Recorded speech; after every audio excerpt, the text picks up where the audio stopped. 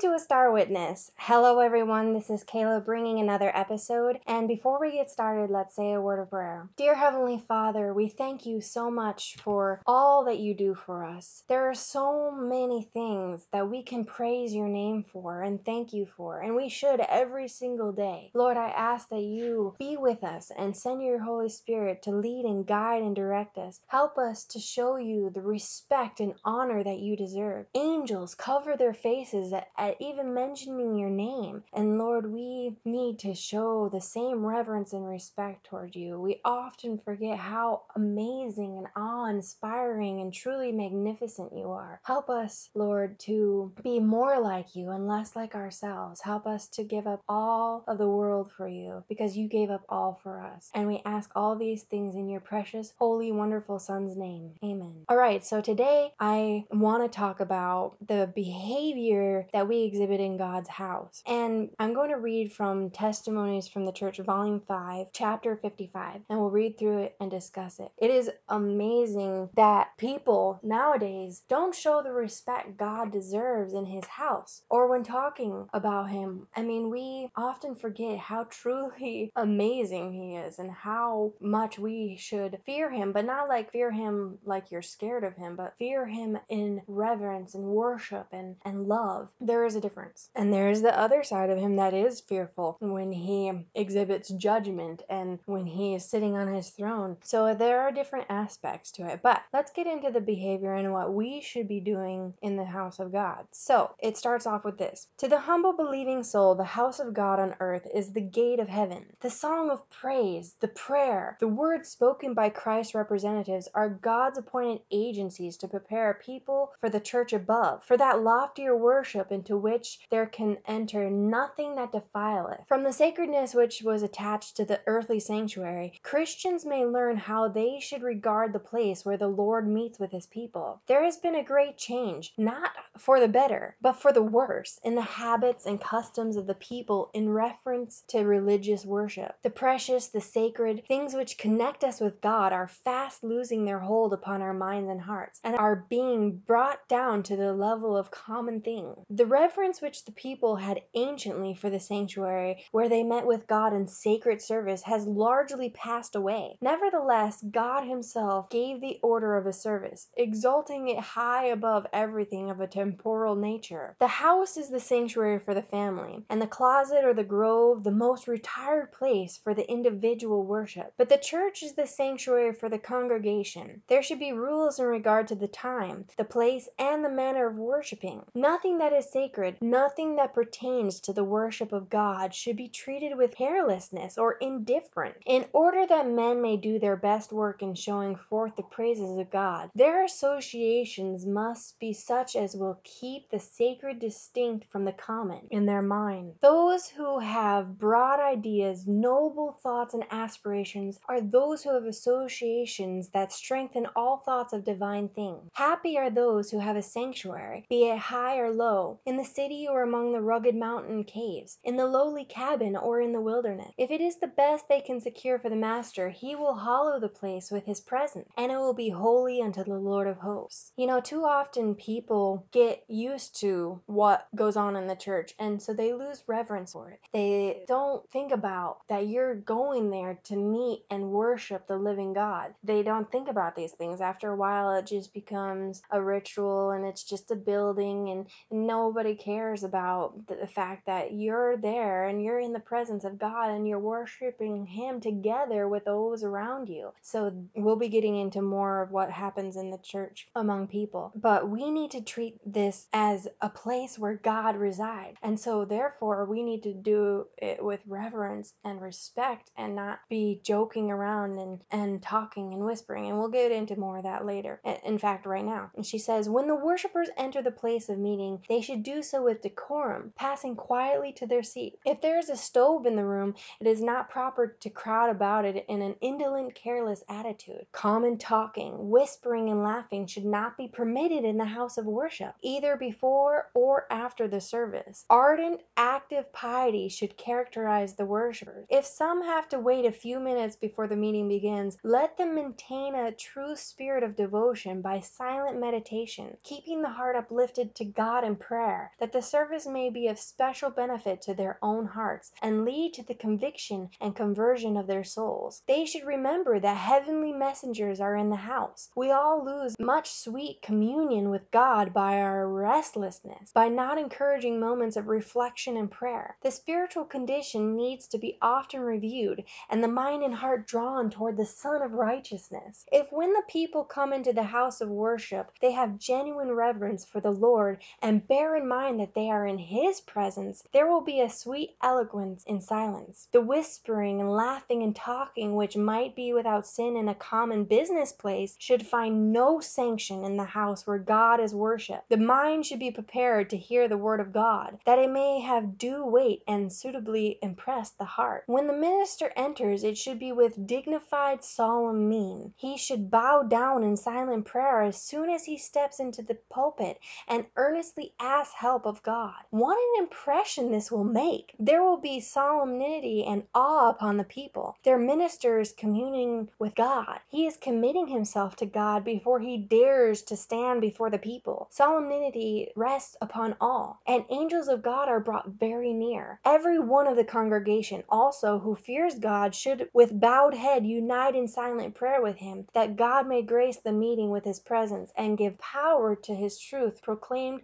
from human lip. When the meeting is opened by prayer, every knee should bow in the presence of the Holy One, and every heart should ascend to God in silent devotion. The prayers of faithful worshippers will be heard, and the ministry of the word will prove effectual. The lifeless attitude of the worshippers in the house of God is one great reason why the ministry is not more productive of good. The melody of song poured forth from many hearts in clear, distinct utterance is one of God's instrumentalities in the work of saving souls. All the service should be conducted with solemnity and awe, as if in the visible presence of the Master of Assembly. This is amazing to me because I have never seen this kind of worship take place in any of the meetings that I have gone to. And if this were to happen in all of our church meetings, there might be a revival of hearts. There would be, definitely, of most people, I think, or at least some people, hopefully, if this kind of solemnness and this kind of reverence was shown in the sanctuary, and we went about it as if we were in God's presence, because we are. God wants to reside there with us. He wants to be with us in our worship. Holy angels want to be there with us. And yet we go about it as every other day, and we get used to the way that things are done instead of how they should be. I mean, we sing the songs, but we don't really feel it in our hearts. We just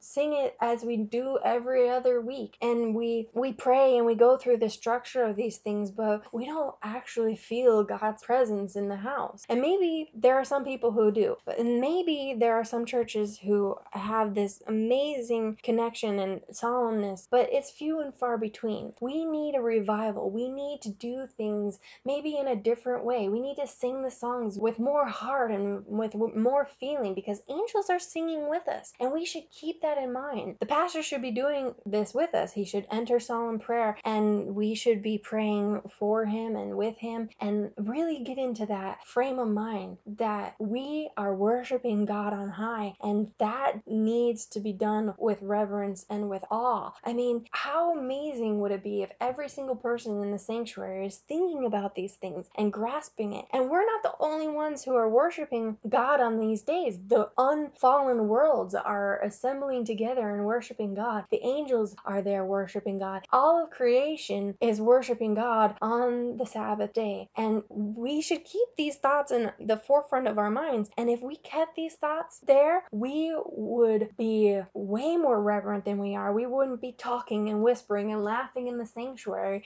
We would wait until we were out in the foyer, and then we can talk. And even then, we need to be careful what we talk about on the Sabbath, because we can't just talk about everything on the Sabbath. We need to still keep it spiritual and holy, because this is a day of sacredness. It's not a day to talk about work and what you do for fun and all of this other common things. And that's a talk for another time. But this is the day of reverence. This is a day for spiritual matters. This is a day to draw closer to God and leave the world behind. We have 6 days to talk about anything and everything else, but one day we get to spend with God on high, and we need to show that reverence that it deserves. God is doing to his time. We give time to ourselves, we give time to others, but on one day God asks us to give the whole day to him. And we often make excuses and do our own pleasures and do our own things, and then we pass it off and say, oh, it's okay, this is okay to do. But no, we need to spend this day with God. We need to spend this day thinking of him and talking of him and remembering the things that he's done in the past and the things that he will do in the future, preparing our hearts for the time of trouble to come. She continues, when the word is spoken, you should remember, brethren, that you are listening to the voice of God through his delegated servant. Listen attentively. Sleep not for one instant, because by this slumber you may lose the very words that you need most. The very words which, if heeded, would save your feet from straying into wrong paths. Satan and his angels are busy creating a paralyzed condition of the senses, so that cautions, warnings, and reproofs shall not be heard, or if heard, that they shall not take effect upon the heart and reform the life. Sometimes a little child may so attract the attention of the hearers that the precious seed does not fall into good ground and bring forth fruit. Sometimes young men and women have so little reverence for the house and worship of God that they keep up a continual communication with each other during the sermon. Could these see the angels of God looking upon them and marking their doings, they would be filled with shame, with abhorrence of themselves. God wants attentive hearers. It was while men slept that Satan sowed his tares. We need to be very careful of this, and we should keep this in mind. Even though we can't see them, they are there. Not only the good angels, but the bad angels too, and both are working for the salvation of our souls. One to destroy it and one to save it. So we should be keeping these things in our minds as well, because Satan is working hard for us to not be saved, and God's angels are working hard for us to get the message in our mind, to bear good fruit, and for us to be on the winning side. And they are recording everything that we do. So even though we might think we are getting away with something, we aren't. God knows everything. She continues, when the benediction is pronounced, all should still be quiet, as if fearful of losing the peace of Christ. Let all pass out without jostling or loud talking, feeling that they are in the presence of God, that his eye is resting upon them, and that they must act as in his visible presence. Let there be no stopping in the aisles to visit or gossip, thus blocking them up so that others cannot pass out. The precincts of the church should be invested with a sacred reverence. It should not be made a place to meet old friends and visit and introduce common thoughts and worldly business transactions. These should be left outside the church. God and his angels have been dishonored by the careless, noisy laughing and shuffling of feet heard in some places. Parents, elevate the standard of Christianity in the minds of your children. Help them to weave Jesus into their experience. Teach them to have the highest reverence for the house of God, and to understand that when they enter the Lord's house, it should be with the hearts that are softened and subdued by such thoughts as these. God is here. This is his house. I must have pure thoughts and the holiest motives. I must have no pride, envy, jealousy, evil surmising, hatred, or deception in my heart. For I am coming into the presence of the holy God. This is the place where God meets with and blesses his people. The high and holy one who inhabiteth eternity look upon me, searches my heart, and reads the most secret thoughts and acts of my life. Brethren, will you not devote a little thought to this subject, and notice how you conduct yourselves in the house of God, and what efforts you are making by precept and example to cultivate reverence in your children? You roll vast responsibilities upon the preacher, and hold him accountable for the souls of your children, but you do not sense your own responsibility as parents and as instructors, and like Abraham command your household after you, that they may keep the statutes of the Lord. Your sons and daughters are corrupt by your own example and lacks precepts,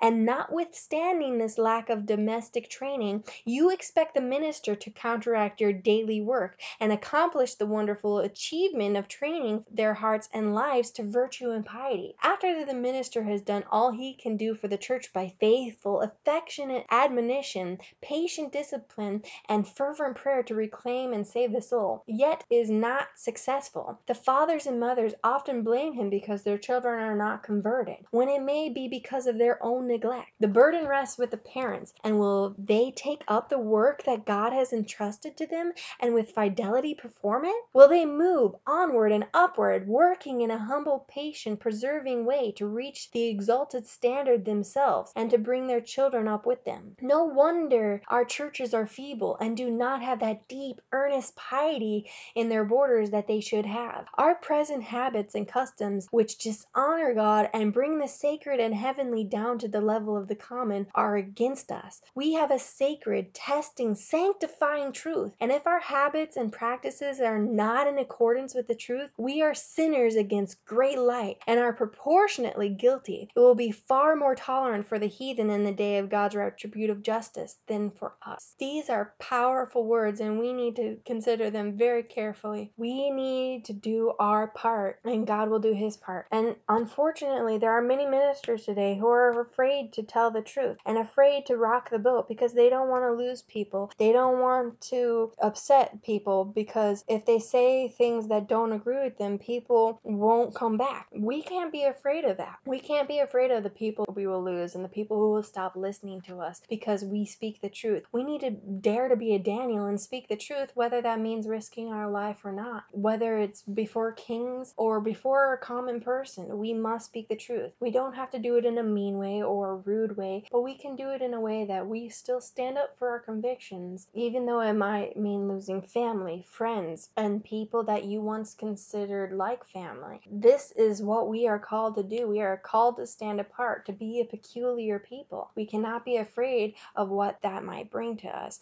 We need to start practicing this in our daily lives, and we need to start doing our part because we will be held accountable far more for what we know and what we could have known than will those people who didn't know. And it is our job to let these people know that there is a better way of life, that they can be saved, that they don't have to live in this sad world, that they have a calling and a purpose to serve God. She continues, a greater work might be done than we are now doing in reflecting the light of truth. God expects us to bear much fruit. He expects greater zeal and faithfulness, more affectionate and earnest effort by the individual members of the church for their neighbors and for those who are out of Christ. Parents must begin their work on a high plane of action. All who name the name of Christ must put on the whole armor and entreat, warn, and seek to win souls from sin. Lead all who can to listen to the truth in the house of God.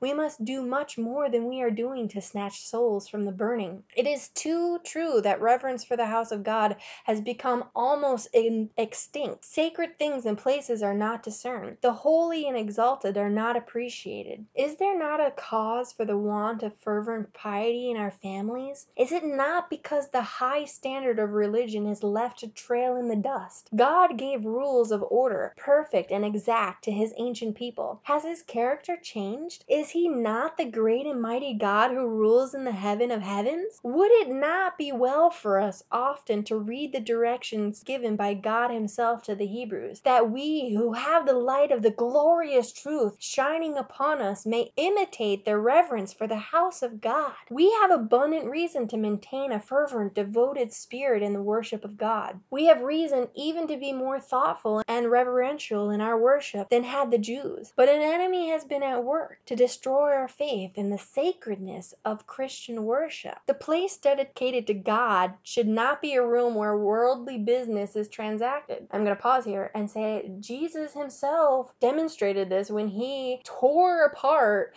the place inside the temple where the Jews had all these animals set up for sacrifice and money lenders and all of these things going on in the sanctuary. He threw the tables down. He scattered everything. He let the animals go, and he said, this is the house of God. I'm paraphrasing here. And you should not desecrate it in this manner. And he was doing it out of righteous indignation. And we should have that same righteous indignation, and we should not be talking about these things in God's house. She continues, if the children assemble to worship God in a room that is used during the week for a school or a storeroom, they will be more than human if mingled with their devotional thoughts. They do not also have thoughts of their studies or of things that have happened during the week. The education and training of the youth should be of a character that would exalt sacred things and encourage pure devotion for God and his house. Many who profess to be children of the heavenly King have no true appreciation of the sacredness of eternal things. Nearly all need to be taught how to conduct themselves in the house of God. Parents should not only teach but command their children to enter the sanctuary with sobriety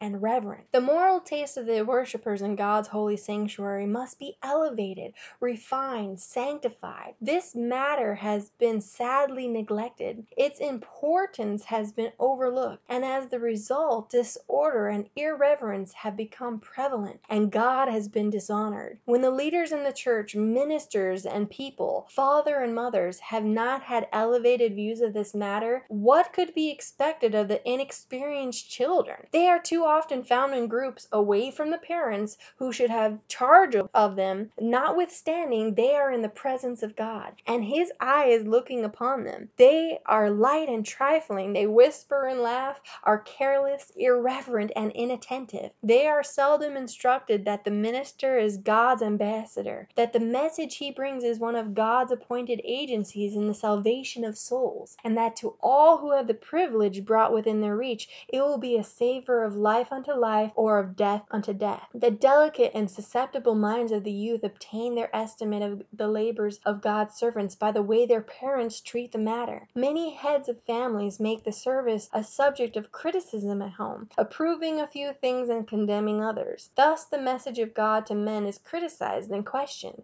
and made a subject of levity. What impressions are thus made upon the young by these careless, irreverent remarks, the books of heaven alone will reveal. The children see and understand these things very much quicker than parents are apt to think. Their moral senses receive a wrong bias that time will never fully change. The parents mourn over the hardness of heart in their children, and the difficulty in arousing their moral sensibilities to answer to the claims of God. But the books of heavenly record trace with unerring pen the true cause. The parents were unconverted. They were not in harmony with heaven or with heaven's work. Their low common ideas of the sacredness of the ministry and of the sanctuary of God were woven into the education of their children. It is a question whether anyone who has for years been under this blighting influence of home instruction will ever have a sensitive reverence and high regard for God's ministry and the agencies He has appointed for the salvation of souls. These things should be spoken of with reverence, with propriety of language, and with fine susceptibility, that you may reveal to all you associate with that you regard the message from God's servants as a message to you from God Himself.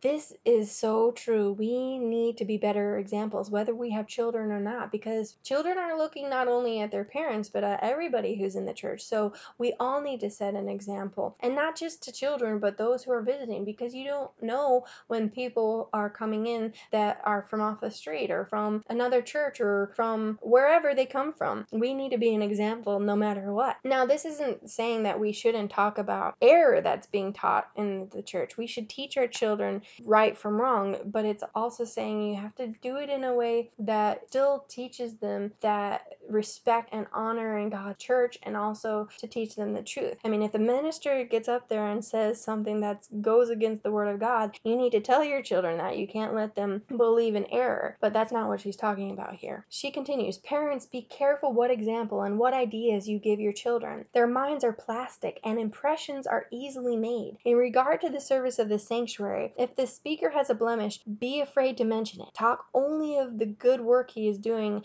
of the good ideas he presented, which you should heed as coming through God's agent. It may be readily seen why children are so little impressed with the ministry of the word, and why they have so little reverence for the house of God. Their education has been defective in this respect. Their parents need daily communion with God. Their own ideas need to be refined and ennobled. Their lips need to be touched with a live coal from off the altar. Then their habits, their practices at home will make a good impression on the minds and characters of their children. The standard of religion will be greatly elevated. Such parents will do a great work for God. They will have less earthliness, less sensuality, and more refinement and fidelity at home. Life will be invested with a solemnity of which they have scarcely conceived. Nothing will be made common that pertains to the service and worship of God. So there's a way to go about addressing what the minister said if he says something wrong. Maybe don't say to the child, oh, what the minister said was wrong, but study it out for yourselves. And hey, let's have a Bible study this week about this subject. And then you study it from the Bible and the spirit of prophecy and show them the truth. And in that way, they are more impressed. And you didn't really bad talk the minister, but you studied and you showed them the truth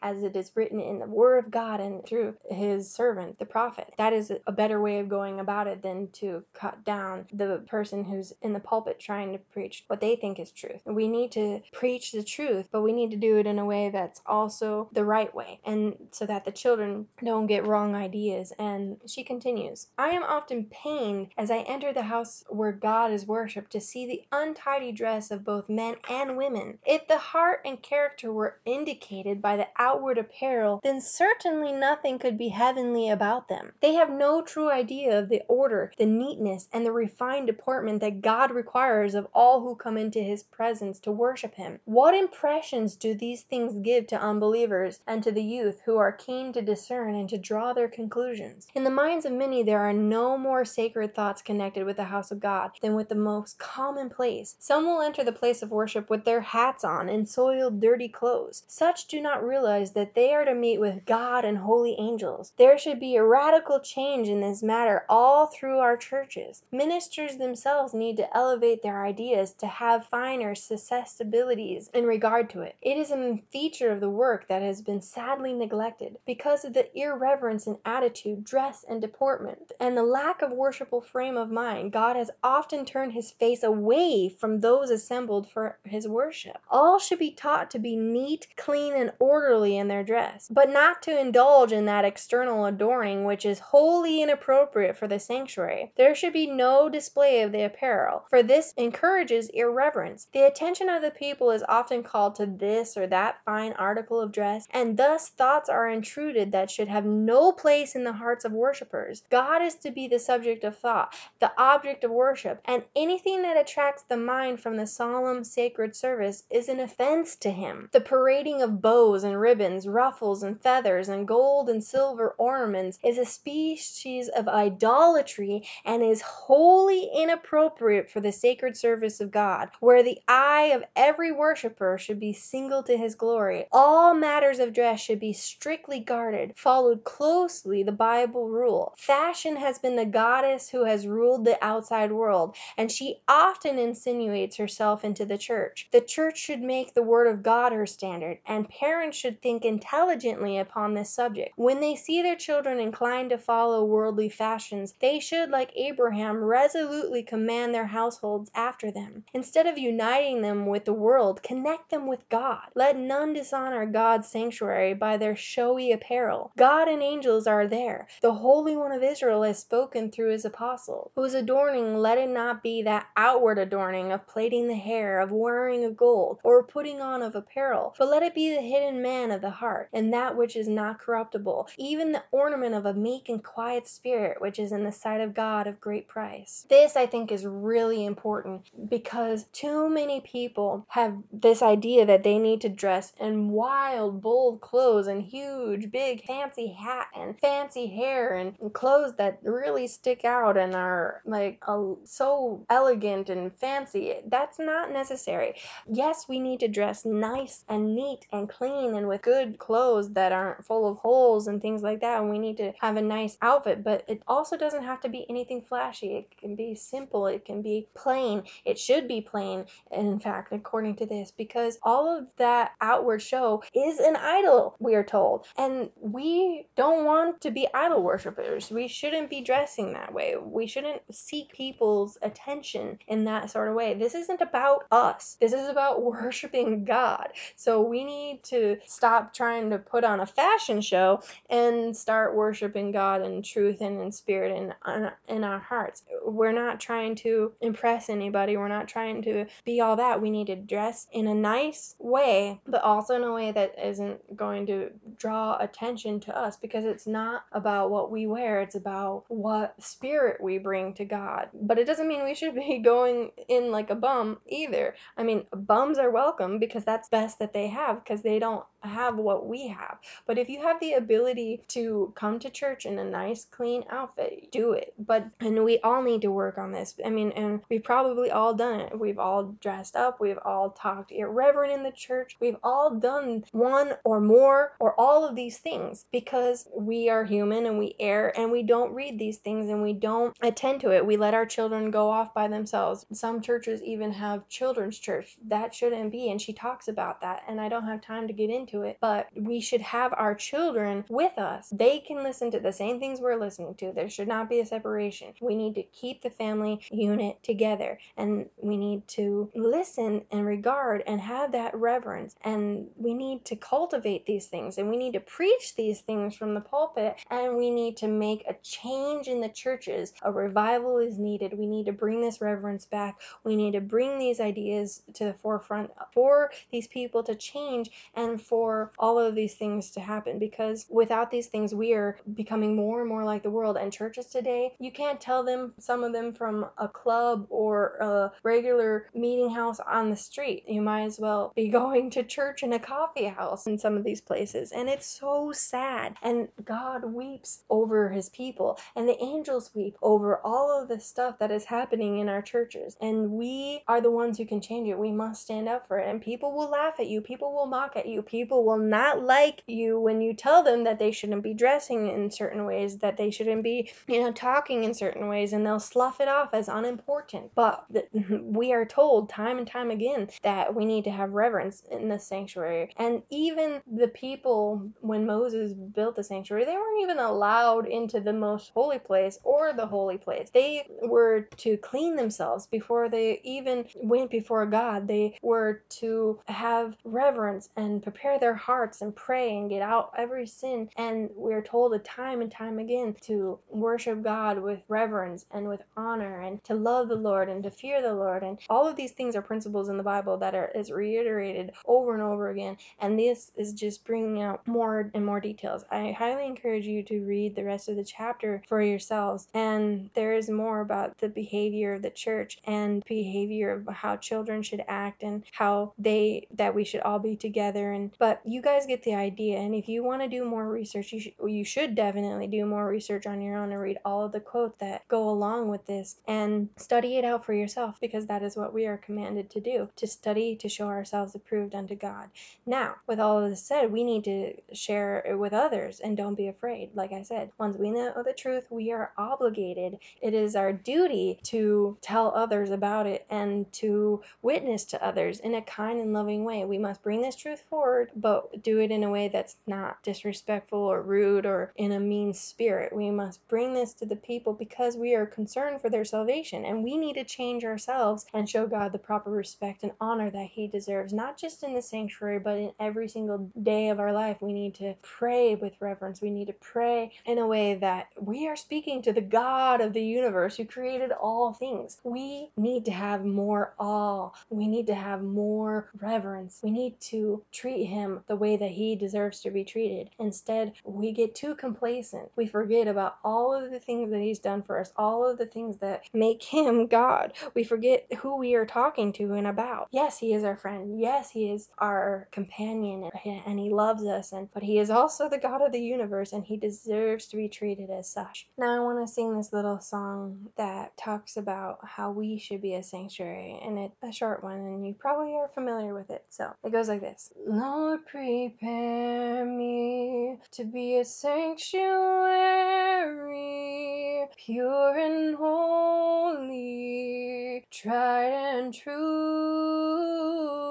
With thanksgiving, I'll be a living sanctuary, Lord, for you. Lord, prepare me to be a sanctuary, pure and holy, tried and true. With thanksgiving, I'll be a living sanctuary, Lord, for you. And we need to be a living sanctuary and have that reverence and awe in us, just as well as we need to be an example for others, and we need to have God residing in us, just like we need to have that reverence and awe when we go into his sanctuary, into his house. And the song Psalms talks about the reverence and awe that we should be giving to God, and all throughout the Bible, many people in the Bible and in the Spirit of Prophecy talk about this. And we need to keep this in mind and in the forefront of our mind and be a sanctuary, not only an example when we are in his real sanctuary, but also out there in the world when we are away from the church and away from people. We need to be an example no matter where we are, inside and out. Now, remember what it says in Matthew 5:16. It says, "Let your light so shine before men that they may see your good works and glorify your Father which is in heaven." With all of this being said, let your light so shine so that you are a star witness for the Lord.